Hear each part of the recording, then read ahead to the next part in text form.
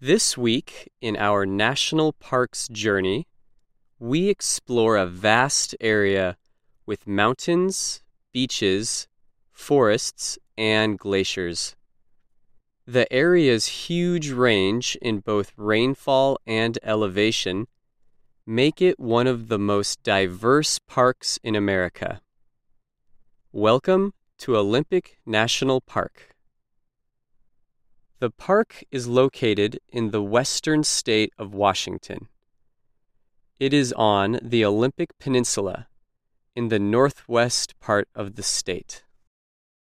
The park covers more than 400,000 hectares. It has several different ecosystems. Visitors will find temperate rainforests, glacier-covered mountains, and almost 120 kilometers of wild coastline. The Olympic Peninsula has seen travelers from many countries throughout history, including Mexico, Spain, France, Russia, and England. Many travelers from these countries arrived in the late 1700s. They were searching for the Northwest Passage. The sea route connects the northern Atlantic and Pacific Oceans by way of the Arctic Ocean. These explorers all claimed to discover different parts of what is now Olympic National Park. In 1792, English Captain George Vancouver explored the peninsula in great detail by boat. He named many of the natural features in the area. Later, people began moving west across North America to search for gold.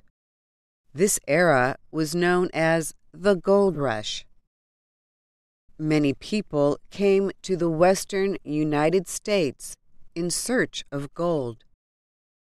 At the time, the Olympic Peninsula was not very developed and did not have roads. People had to travel by boat or horse to explore the peninsula. Early settlers reached the Olympic Peninsula in the mid-1800s. At first, people built homes on the coast. This area was easier to access and had good land for farming. Life on the Olympic Peninsula was difficult, however. People lived far from large cities and resources. They cut trees to build cabins. They also hunted and fished for food. Later, people started making expeditions into the center of the peninsula. They explored its forests and mountains. These areas never became very populated, however. To protect the nature of the area, President Grover Cleveland declared the Olympic Peninsula's forests as the Olympic Forest Reserve in 1897. And in 1938, President Franklin Roosevelt signed the bill that established the Olympic National Park. 8 Native American tribes are closely connected to the area.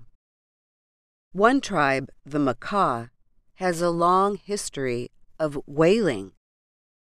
The U.S. bans whaling, but the Makah tribe is permitted to continue practicing this tradition in small amounts.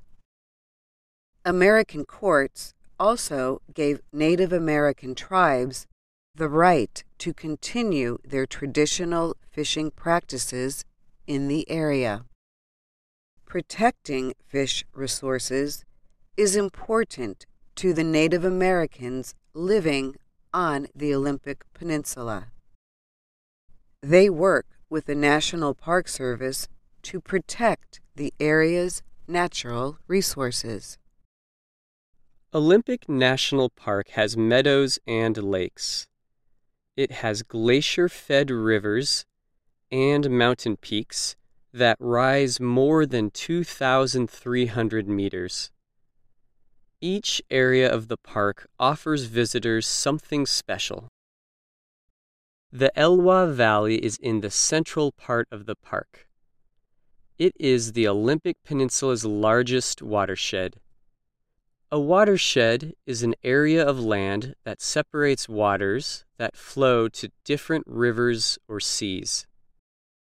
Long ago, the rivers in this area held the most salmon outside of Alaska. The area also was home to bears, eagles, cougars, and the Klallam Native Americans. In the 1920s, a growing community of settlers built 2 hydroelectric dams to provide energy for the local economy. The dams created many problems for the river. They decreased the water in the rivers, which caused the fish population in the area to decrease. This affected the other animals that depended on fish for food. The community later decided to fix these problems. In 1992, Congress passed the Elwha River Ecosystem and Fisheries Restoration Act. Both dams have been removed, and the National Park Service is using fish hatcheries to increase the salmon population. Today, the Elwha River is the site of one of the largest ecosystem restoration projects in National Park Service history. The Hoh River is on the west side of the park. The river is formed from melted glacial ice on top of Mount Olympus. The river is 80 kilometers long. It empties into the Pacific Ocean. The area receives about 400 centimeters of rain each year. It is a temperate rainforest. Because of the amount of rain, many different types of plants grow in the Hoh rainforest. From mosses and ferns to huge Sitka spruce trees. The Hoh River Valley is protected from any logging or development.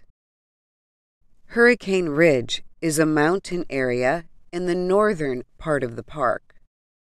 It is easy to enter and provides incredible views of the Olympic Mountains.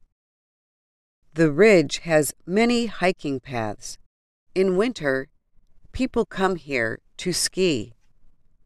They also come here to take part in other fun winter activities like sledding and snowboarding.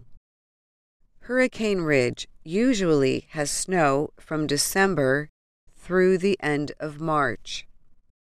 Visitors must be prepared for icy roads and severe weather. The westernmost part of the park is Pacific Coastline. Olympic National Park has many breathtaking beaches. Rialto Beach is known for its tall sea stacks. These formations are tall towers of rock standing in the sea. North of Rialto Beach is Hole in the Wall. It is a natural arch that has been carved by the powerful sea. Claylike Beach is known for its white sand. It also has 3 national wildlife refuges, which protect the area's bird and fish species. The coastline areas offer hiking and camping. They are some of the most popular places in the park. Olympic National Park offers difficult mountain hikes.